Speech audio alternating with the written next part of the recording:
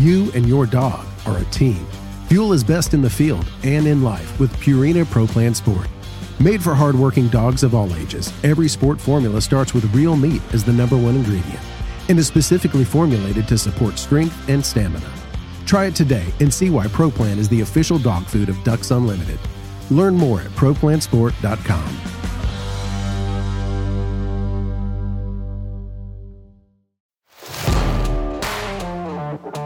Welcome to the Ducks Unlimited podcast, the only podcast about all things waterfowl. From hunting insights to science-based discussions about ducks, geese, and issues affecting waterfowl and wetlands conservation in North America. We bring the resource to you. The DU Podcast with your host, Dr. Mike Brazier. I'm here again with our guest from the Atlantic Flyway to talk about Atlantic Flyway harvest regulations, Dr. Min Wong with the Connecticut Department of Energy and Environmental Protection, and Dr. Pat Devers with the U.S. Fish and Wildlife Service. Min, welcome back. Thank you very much. Good to be back. And Pat, same to you. Welcome back to the podcast. Thanks, Mike. Happy to be here. This is a part 2 of our discussion on Atlantic Flyway harvest regulations. If you missed the previous episode, I certainly encourage you to go back and listen to that. I'll also, again, plug the more extensive list of episodes from our podcast from last year, from fall and winter of 2020, 21. And go back and listen to those. There's a lot of great information there to kind of get you up to speed on harvest regulations here and provides a bit of context to help you understand what we'll be talking about here today. So when we left off our last episode, we had gotten to the point where Eastern Mallard AHM was operational, things were going well. Somewhere along the way, people began to get a bit more serious about trying to do something different. Min, you and Pat both acknowledged at the end of that previous episode that harvest managers in the Atlantic Flyway, for the most part, had for the longest time not really viewed mallards as the ideal duck species for dictating overall harvest frameworks in the Atlantic Flyway. Nevertheless, it was a species for which we had a lot of data and we knew the most about, and so we used it in that Eastern Mallard AHM just sort of as another step along the way to being a bit more data-driven in the way we're partitioning out and making our harvest management decisions. But as with everything that we do in our science-based enterprise of waterfowl harvest management, we're always looking for improvements, for modifications. In the case of the Atlantic Flyway harvest regulations, you guys kind of correct me if I'm wrong here, but there was something else that sort of happened that may have accelerated or began to happen or was occurring, maybe is a fair way to say it, that may have accelerated some of the progress towards a different way of setting harvest regulations in the Atlantic Flyway, and that's going to be the decline, an observed decline in the population size of eastern mallards, which, as we talked in the previous episode, had become the basis for setting regulations. Now, naturally, as your population declines, that causes concerns and could lead to harvest restrictions. Again, kind of going back to Min, what you and Pat were saying, that mallards never were viewed as the best, quote, best species for capturing all the harvest management aspects or all aspects of waterfowl harvest and harvest opportunities there in the Atlantic Flyway. That's a big concern. So, Min, let me throw this first question to you. So tell us a little bit about that. When did the Atlantic Flyway states and federal partners really begin to perk up and ask more serious or ask more intent questions about what was going on with eastern mallards and its implications for that Atlantic Flyway AHM process? Really ever since we implemented Eastern Mallard AHM, every year we were watching the BPOP, the breeding population estimate, and it was ticking down pretty much every year. But the models the underlying models that were built to describe eastern mallard population dynamics were really indicating to us that, there was a fair amount of density dependence operating on that population. And so, we were all just like, hey, this is fine. The population's coming down, but, as it hits a certain point, density dependence is really going to kick in and we're going to, bounce right back up, and we'll probably oscillate at, perhaps a little bit lower equilibrium population than maybe that we had, before we went to a 60-day 4-bird bag. So, I would say through the early mid 2000s, we really had no consternation whatsoever. In fact, I can remember discussions within the Mallard Committee, whereby, we were talking about getting rid of the hen restriction. even as that population continued to decline. I think it was probably 2008, 2009 when we all of a sudden saw a very large shift in the model weights that started putting a lot more weight on the hypothesis of weak density dependence operating on that population. And so that really gave us pause. And in 2009, going into 2010, we initiated what I'm sure your listeners have heard referred to before as the double loop AHM, where we were kind of stepping back and kind of looking under the hood and making sure that everything was correct. And so we started an assessment late 2009, 2010 to look at the underlying model structure and to try to update some of the parameters that were in that model. And that kind of started us off on that. Man, I want to clarify a couple of things for our listeners that may have missed some of our earlier episodes. And a couple of things that you mentioned.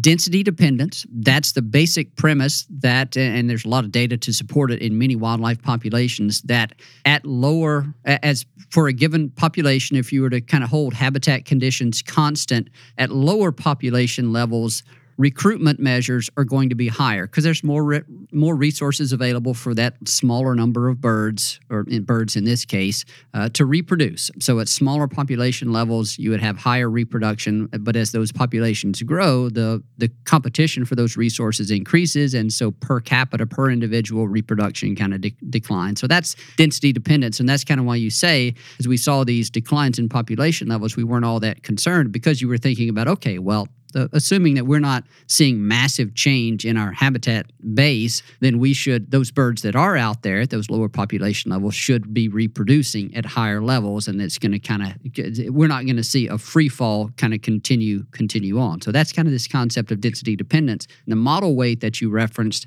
is a component of adaptive harvest management, where one of the things that it sets out to do is learn to help us learn about which of these different hypotheses regarding population dynamics and the interaction of harvest on those population dynamics, or which of those are most likely to be operating. And so the model weight is something that updates on an annual basis in response to the data we collect. And it's sort of an indication of which of those hypotheses at any given point in time we think is receiving the greatest weight. So I guess at this point, man, we at least have to reference this, what may be viewed an elephant in the room, which is this decline of the eastern mallard population.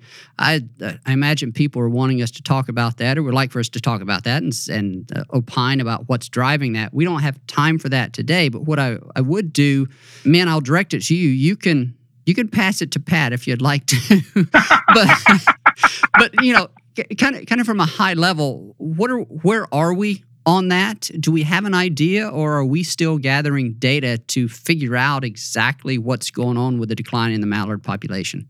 I'll pass it to Pat. No.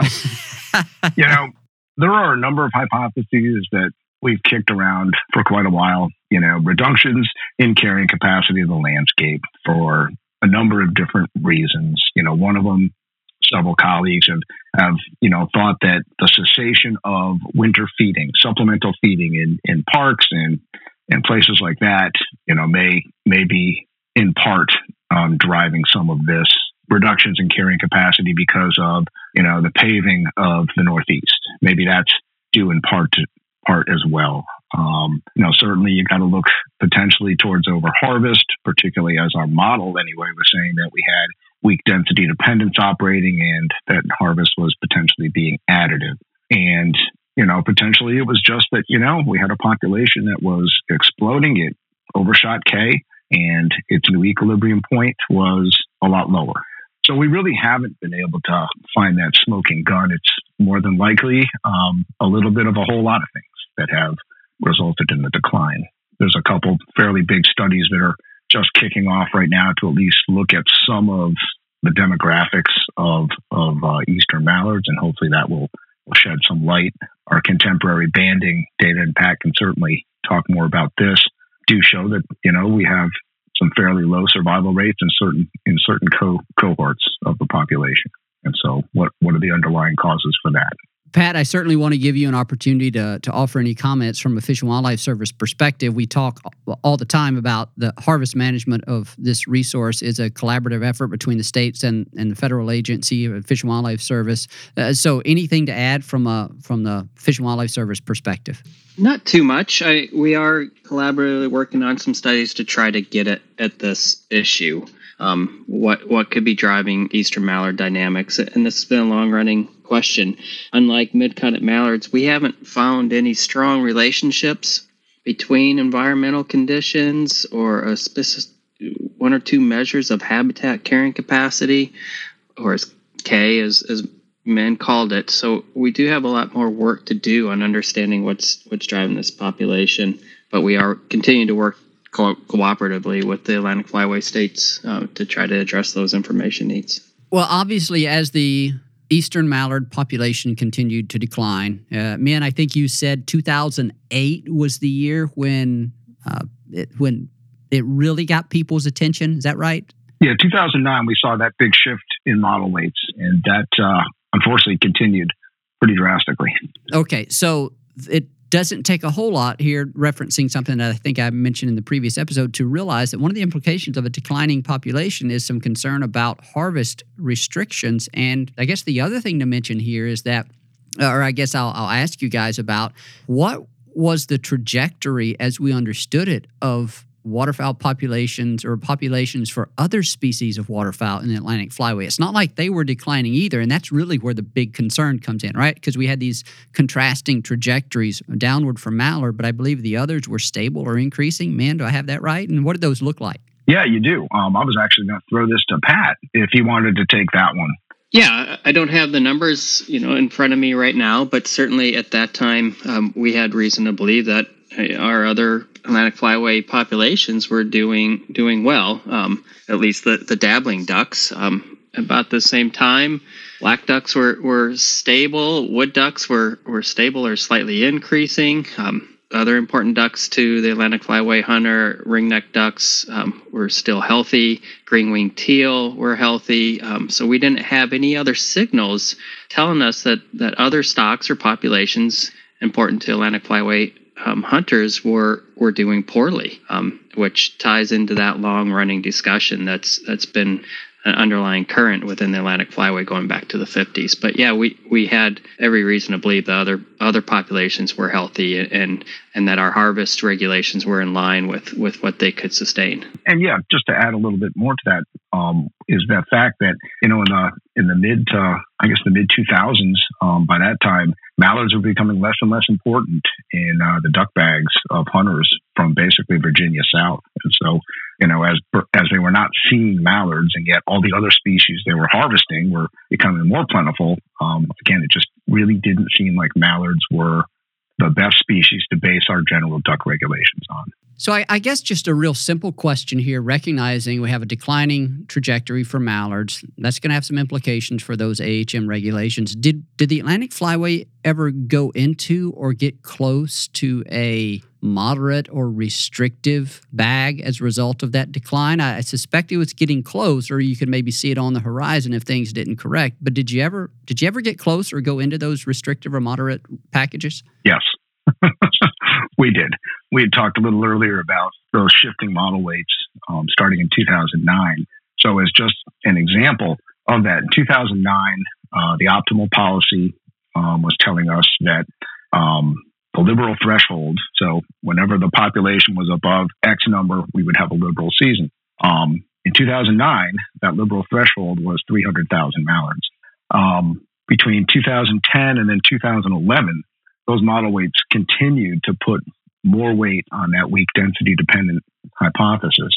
In 2011, 87% of the weight was on that one weak density dependent model. And the liberal threshold went from 300,000 mallards in 2009 to 725,000 in 2011. At the same time, the threshold to close the season went from 250,000 in 2009 to 675,000 in 2011. Our BPOP number in 2011 was 70,000 above that closure limit.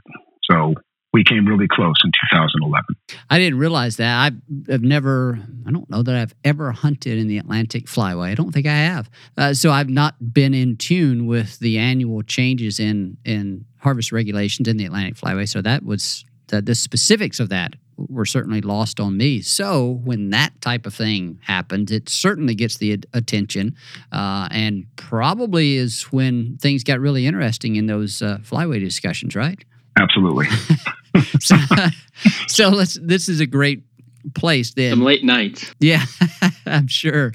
So this is a great place to transition to what happened next. And we won't go through all the mechanics of it. I don't think the mechanics, the trial and error of what all you went through to get to this multi-stock approach are terribly important, but I certainly want to touch on the basics of it. So, this declining mallard population was obviously of concern, as we've talked about, and so the Atlantic Flyway began to imagine an alternative basis for setting harvest regulations.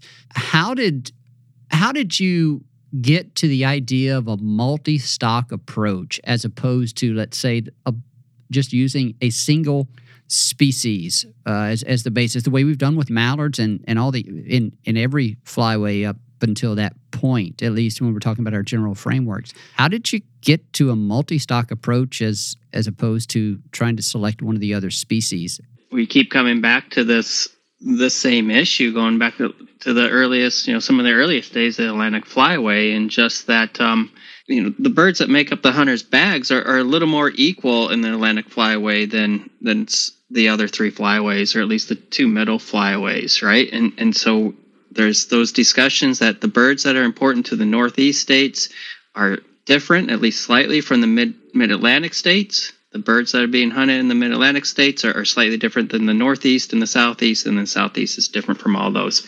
And so that conversation's been going on for a real long time. And as we start to see this problem with eastern mallards, that conversation just came back up. Look, this species isn't representing the birds that we actually hunt and where they come from out of eastern North America. Some are coming out of the boreal of Canada, and some are breeding up and down the Atlantic Flyway. Some are coming out of the Northeast states. And so is there a single species that represents that diversity of breeding areas, the type of habitats they're using, where they're being harvested in the Atlantic Flyway, how important they are in different areas? And we just couldn't find a single species that represented those dynamics that would allow us to make a really good recommendation for a general framework that really represented the opportunity and the status health of all those different stocks or populations of birds. It's just been that long running discussion in Atlantic Flyway that is probably held or has been held in the other flyways too, but I think particularly in the mid-continent there is one species that you can hang your hat on, not perfectly, so those conversations go on, but not to the extent that we have in the Atlantic Flyway. So early on, that just popped its head back up, and people said, what are we going to do about this? We still haven't addressed this issue. And so I think right from the get-go, when we start saying maybe eastern mallard's not working for us anymore, it was we have to take this issue on head on right now, the multi-stock aspect of it. And also to add to what Pat was just talking about, on the national scene, since the early 2000s, we've really been very interested in this idea of, multiple species management, multi-stock management. However, up until when the Atlantic Flyway and the U.S. Fish and Wildlife Service and USGS started really delving into this multi-stock problem back in, I guess we started in 2012, 2013, we didn't have the technical capacity, the tools to do it in an adaptive framework with an optimization. But I think, necessity was the mother of all invention, and, the situation the Atlantic Flyway was in really necessitated some really, really smart people to spend a lot of time to figure out how we could get this done.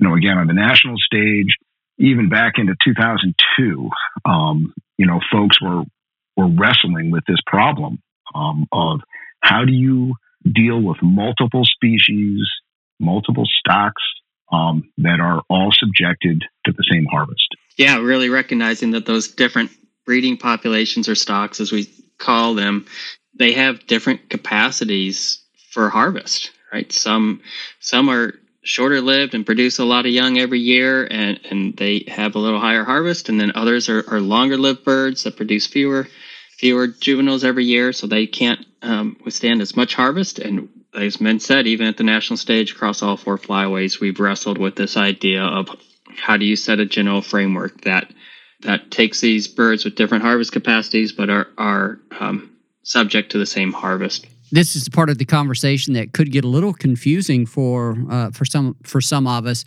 because here we're talking about the varying capacity of these different species to sustain harvest pressure. I don't want people to confuse what we're talking about here with these species-specific restrictions that a lot of hunters will be familiar with, whether we're talking about black ducks, pintails, redheads, canvasbacks, and others that may, mottle ducks and others that may fall into that category. I mean, it's the same concept where we have these species, different species across North America that have different reproductive potential and the different capacity to sustain harvest pressure, as you talked about there, Pat. What we're talking about here with multi-stock management in the Atlantic Flyway is a little different from there. It builds off that idea, but it's this multi-stock approach to setting the overarching regulatory framework, that 60 and 6 or 107, that season length and bag limit, overarching, total bag limit that we initially talked about in episode 1. So just this is the part where it could get a little confusing, but did I capture that right, guys? Is there anything to clarify, Pat? No, I think that's exactly right. It is the same concept. We're using slightly different tools to try to manage harvest for species that have different capacities to take that harvest. And you're right. One way is to set the general framework based on a single species and then tweak individuals. And the other is to say, let's acknowledge the different capacities across multiple species and use all of that, to set the general framework. That's exactly right. Well, let's skip forward a little bit here, guys. With multi-stock management in the Atlantic Flyway, we could delve into the details of what all of those discussions and back and forth look like, all the different analyses that had to be performed, all the different harvest objectives that had to be set and tweaked, and we let's not get into those details. I think what we want to do here is sort of talk about the change that occurred. Once you got all the analytical work taken care of, figured out what data was most important, developed whatever models were needed as the basis for this, you were able to fully implement a You and your dog are a team. Fuel is best in the field and in life with Purina Pro Plan Sport. Made for hardworking dogs of all ages, every sport formula starts with real meat as the #1 ingredient and is specifically formulated to support strength and stamina. Try it today and see why Pro Plan is the official dog food of Ducks Unlimited. Learn more at ProPlansport.com.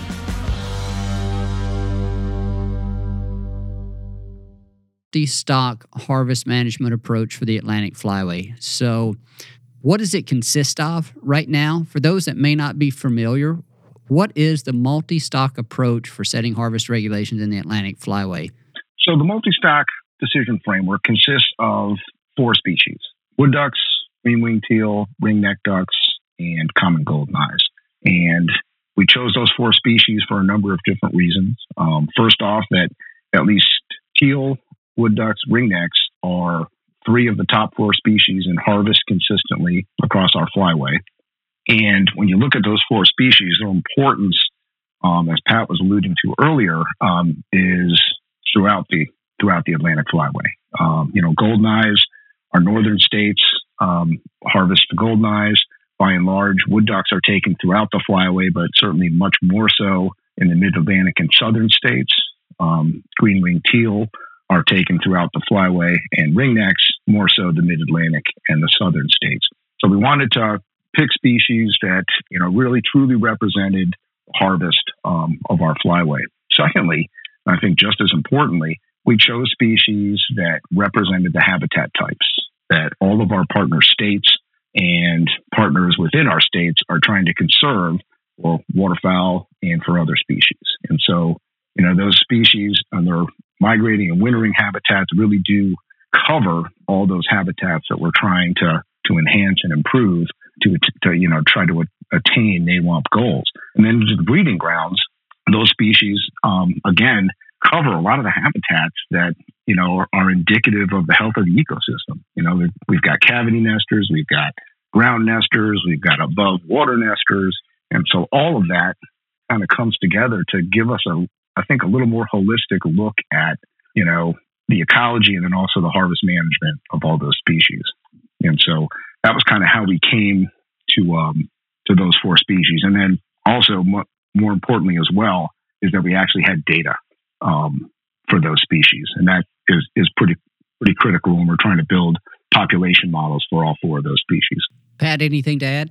No, I think Men really covered well the concept and what we were trying to achieve with using multiple stocks of species to set the general framework. Men, were any other species seriously considered as to be factored into that multi-stock approach? Did you consider more than 4? Was it just those 4? Were any other species considered for one of those 4 than what you landed on?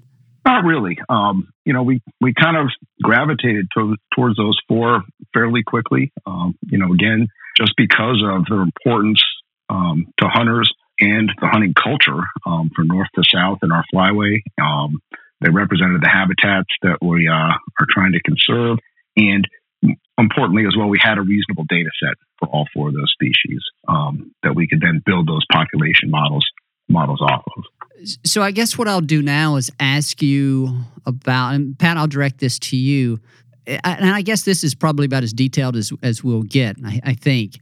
We've talked about mid-continent mallards and the decision matrix. Whenever we're selecting a liberal or moderate or restrictive or closed framework, package, regulatory, optimal regulatory alternative for a given year, we have this matrix. On one axis is BPOP size of mid-continent mallards. On the other is the Maypond count. Those are the 2 key state variables that determine for the Central Mississippi Flyway what the regulatory alternative, what the regulation is going to be for a given year. What does that look like under a multi-stock approach? What are the key state variables, maybe the technical way to say it, that you look at within this new way of setting regulations in the Atlantic Flyway?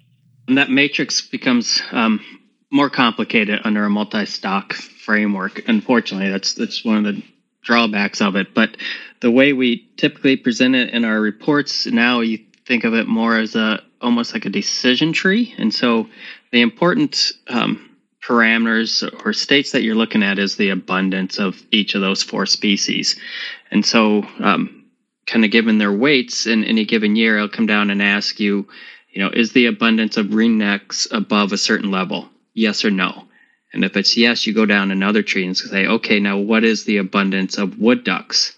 Is it above a certain number or not? And you say yes, and it goes down and it kind of walk you through then golden eyes and then green-winged teal or something like that. And so you follow that decision tree, and that's where you're landing on your optimal decision for that year, given the abundance of all 4 species. So it is a more complex kind of matrix that you have to look at. Unfortunately, that's just the way it's going to work. So, Pat, naturally, I want to ask you, are each of these species weighted equally in that decision tree, or do they differ, and does that relative weight change over time? How does all that work? Yeah, that's a great question.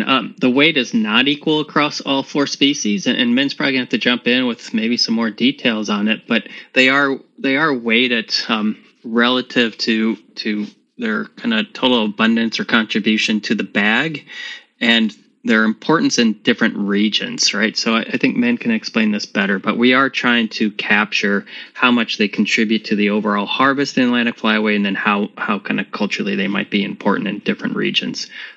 So yeah, I'll ask Men to explain that a little bit better. Yeah, sure. So when we were constructing this framework, we wanted to try as best as we could at the time to try to incorporate some metric of, hunters and as Pat was saying, the culture of hunting in the various regions of the Flyway, and then again, the importance of these species to those hunters. And so each species is weighted by their overall harvest contribution to that region relative to the entire Flyway harvest. And then all of that by region, by species, is then weighted by the number of hunter days that are expended in each region. And so really the thought at the time, and still is that, hey, if we're doing a good job protecting habitats, we're growing ducks, and if we have decent duck numbers, hunters are happy, they're spending more time out in the field, that is kind of a metric of our success of this framework. And so that's how we weight those species. And actually, this coming year will be the 5th year of our implementation of multi-stock, and we will, as we agreed upon when we first implemented it, we will be going back and re-weighting those species after 5 years of data to see how things have changed, and then seeing how that changes the optimization. You answered the question that I was going to ask next, which is when was this implemented? It's approaching 5 years. So give me the year on that. What was it, 17 or 18? What was the first year when when it became the basis for the regulation? 2018 was when the Atlantic Flyway Council and U.S. Fish and Wildlife Service adopted multi-stock. So that was for the 2019-2020 hunting season. Okay, so this is now only the 3rd year in which we've had regulations based on that multi-stock approach, if I'm doing my math correctly, which I think I am. Yes. So, yep. So 3 years. All right, well, for those that may not be familiar, may not be looking towards regulations in the Atlantic Flyway very often, what have those regulatory packages been each of the last 3 years? Were they liberal in each case? They were. Yes. And so this naturally leads to a question about, well, what about mallards? Now that we have the multi-stock management, what are we doing to set mallard bag limits? Yeah, so when the decision was to make the switch to multi-stock, obviously there's still a great deal of concern about the status of mallards, a lot of interest. It still is an important part of the hunter's bag. And so we needed some way to establish regulations, but we knew that in the long term we wanted to dive in more into what's going on with mallards and what is the sustainable harvest into the future. So we conducted a what's called a potential take level analysis of mallards and said, okay, we need to buy some time to dig in the data and do some research and rethink this harvest strategy of mallards. So that potential take level really kind of told us, like, what do we think is a sustainable bag limit, daily bag limit, assuming that we're going to be in a 60-day season in Atlantic Flyway, the most liberal season. And we'll try to get the most liberal bag limit we can on mallards that we think is sustainable and allow us to rethink mallard harvest management. So we did that. At the same time, we put multi-stock AHM in place. And through that analysis, we determined that a 2-bird daily bag on mallards under a 60-day season was sustainable, and that we could set it there and then dive into the details. And we've been doing that ever since. As been referenced earlier, the Atlantic Flyway is spearheading a very large study that's kicking off this winter to really try to get at breeding ecology of mallards, try to find out what's going on. Is it the number of young being produced that's a problem?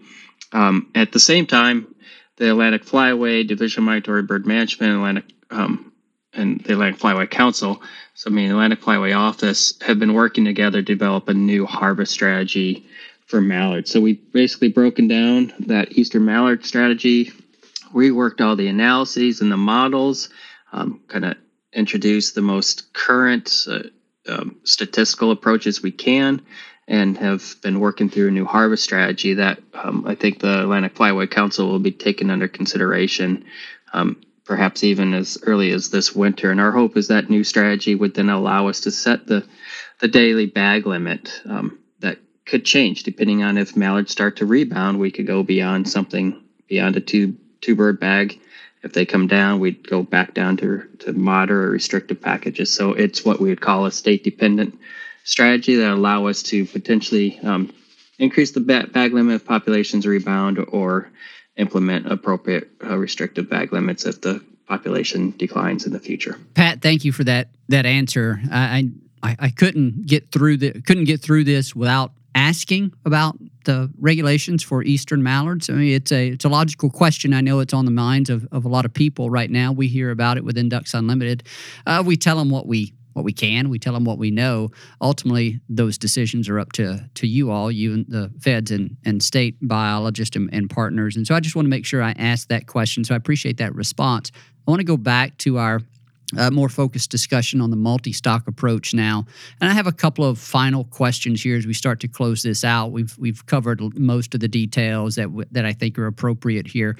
But, one from a practical standpoint, this has been implemented only for a short number of years. It depends heavily on breeding population estimates for each of these 4 species. And so there's probably not a worse time for the global pandemic to have kind of had such a significant effect on our ability to collect data that's important for this type of regulation setting process.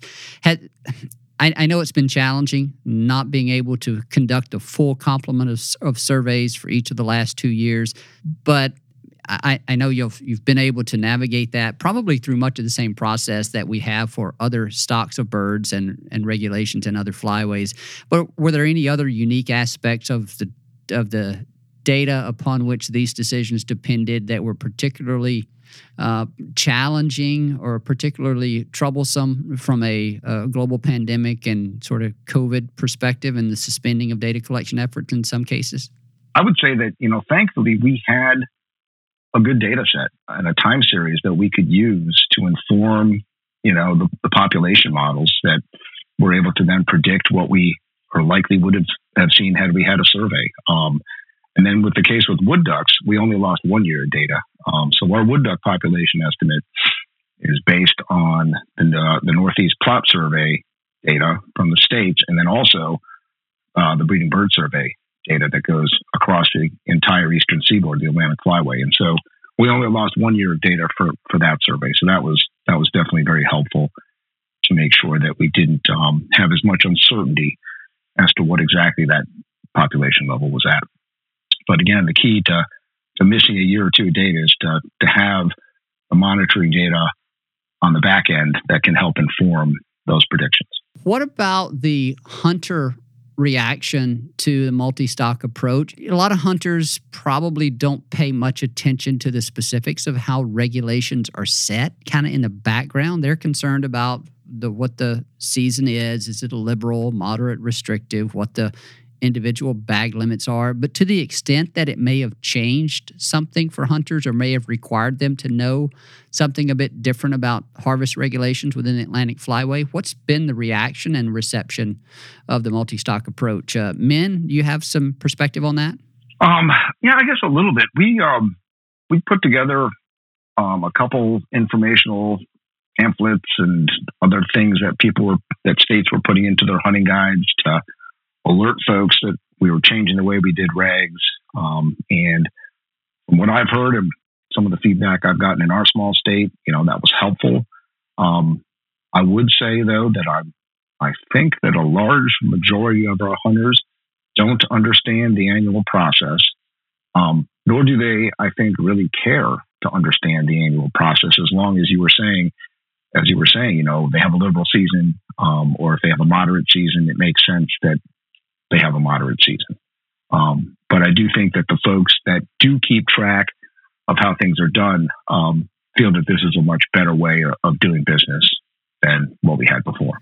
I appreciate that, man. We're going to move close to wrapping this up here. We've covered most of what I wanted to with regard to the multi-stock management and how it came about, what it is, how it now is responsible for setting harvest regulations in the Atlantic Flyway. There's a number of other questions that I could ask, but in the interest of brevity, we're going to start closing this out. I know there's a few other things on the back end of this that I want to give you guys an opportunity to talk about.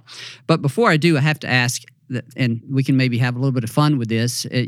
Oftentimes we hear about some of this tension and late nights and arguments between between the states and the feds with regard to the setting of harvest regulations. And I kind of have to imagine that whenever you're going through one of these significant changes, that might have been a few tense moments or maybe tense discussions. A lot of it might depend on the personalities in the room. So not being very familiar with all the members of the Atlantic Flyway, I'm not sure what that would have looked like. But yeah, any just lighthearted humor or otherwise, any tense moments or even any serious moments where you thought this might not happen? I guess I'll preface everything by saying that, the core group of us who worked on this for, 4 or 5 years, I think there were 5 of us or so. We're all good friends, professionally and personally. And so, we all knew that we needed to get this done. There was no, we can't get it done. The alternative was, really not an alternative we could go down that road. I want to say that there really were not any times where, back to like the old Black Duck days where there were, pounding on tables and stuff like that. We never had any of those moments. Just one that sticks in my mind was, I think we were in Portland, Oregon, and it was in the evening. We were talking about some aspect of multi-stock or the decisions that would feed into multi-stock. And, there was a couple of us that were kind of putting out their chests and talking about posturing, and it got a little heated then. The other 3 of us were kind of snickering in the background just because it was kind of silly. But yeah, no, we had a task to accomplish, and we put our heads to the grindstone and made it happen.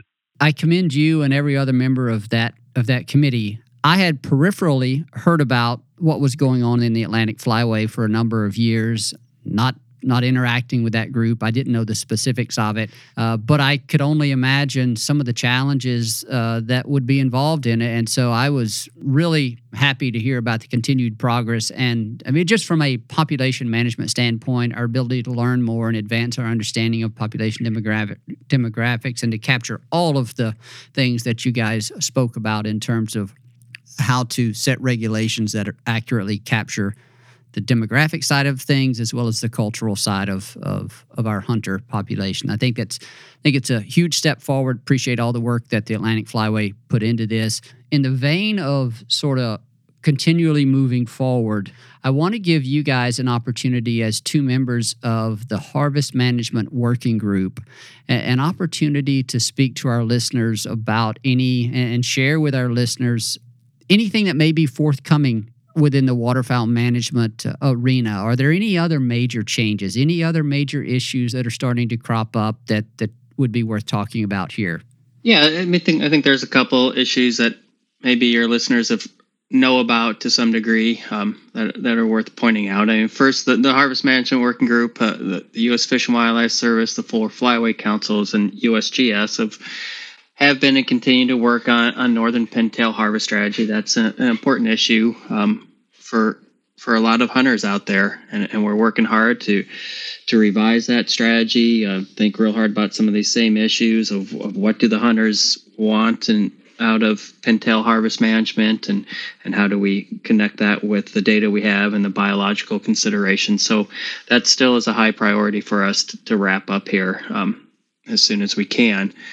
The other big issue, we're really kind of sitting back as a working group and trying to envision what duck harvest management looks like over the next 10 to 15 years. There are a lot of things changing amongst waterfowl harvest management. We don't have as many hunters as they did in the past. That's been a concern, of course, with state agencies for several years now. And we're thinking about what does that mean and what is our role in it? What is the role of establishing regulations every year? What can we do differently to ensure that waterfowl harvest management is still an important thing in the next 10, 15 years and we're serving our constituency?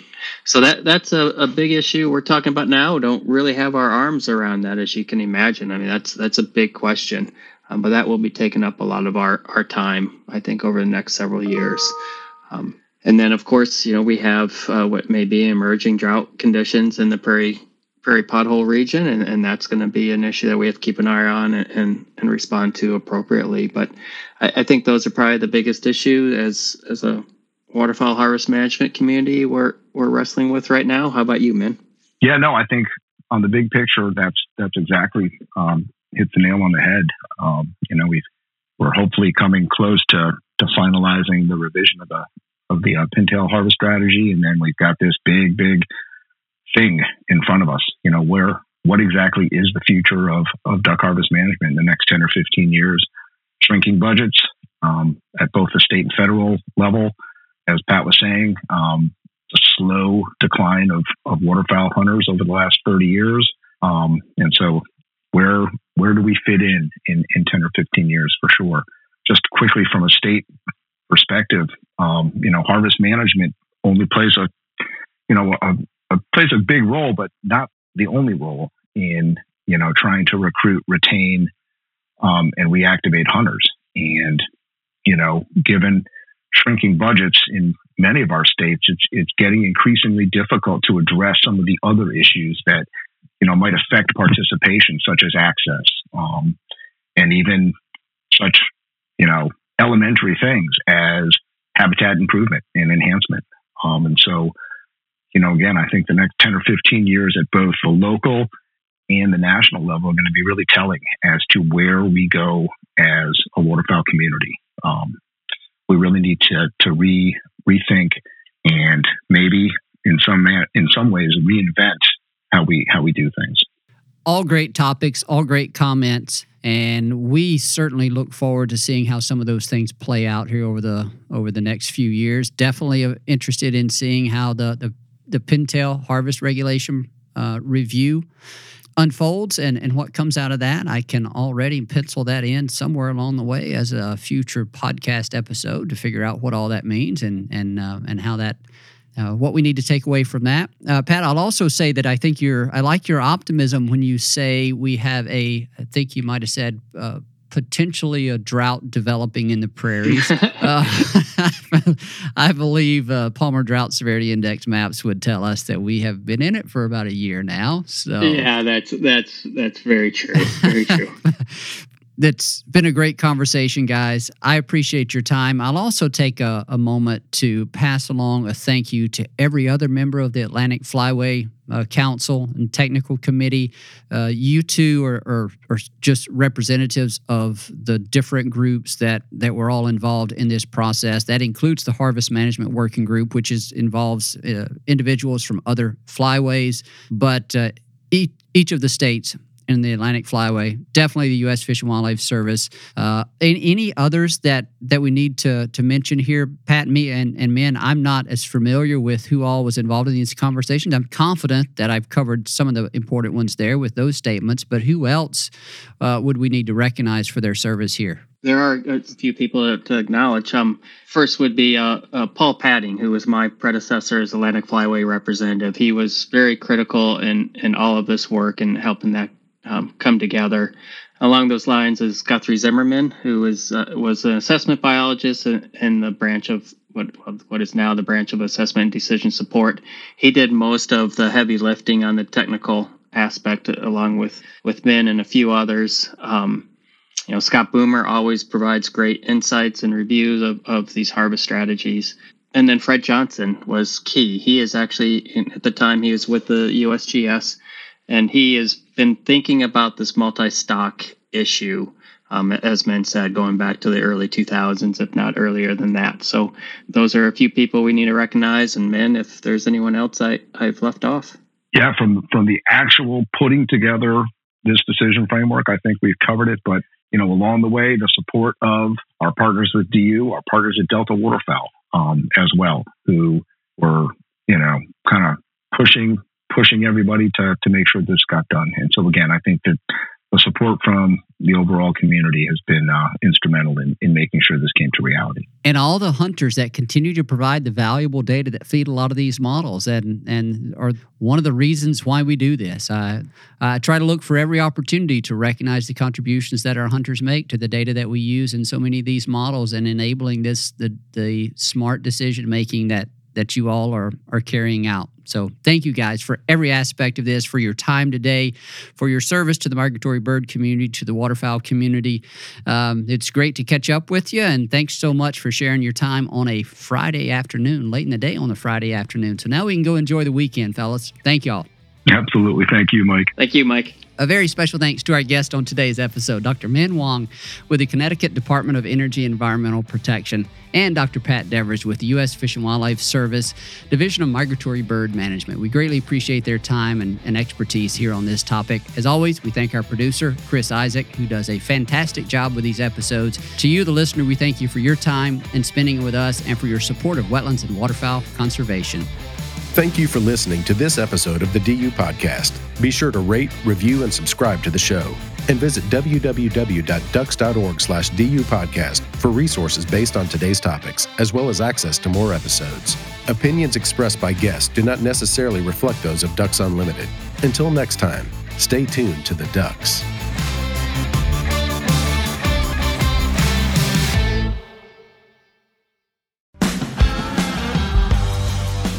You and your dog are a team. Fuel is best in the field and in life with Purina Pro Plan Sport. Made for hardworking dogs of all ages, every sport formula starts with real meat as the #1 ingredient and is specifically formulated to support strength and stamina. Try it today and see why Pro Plan is the official dog food of Ducks Unlimited. Learn more at ProPlansport.com.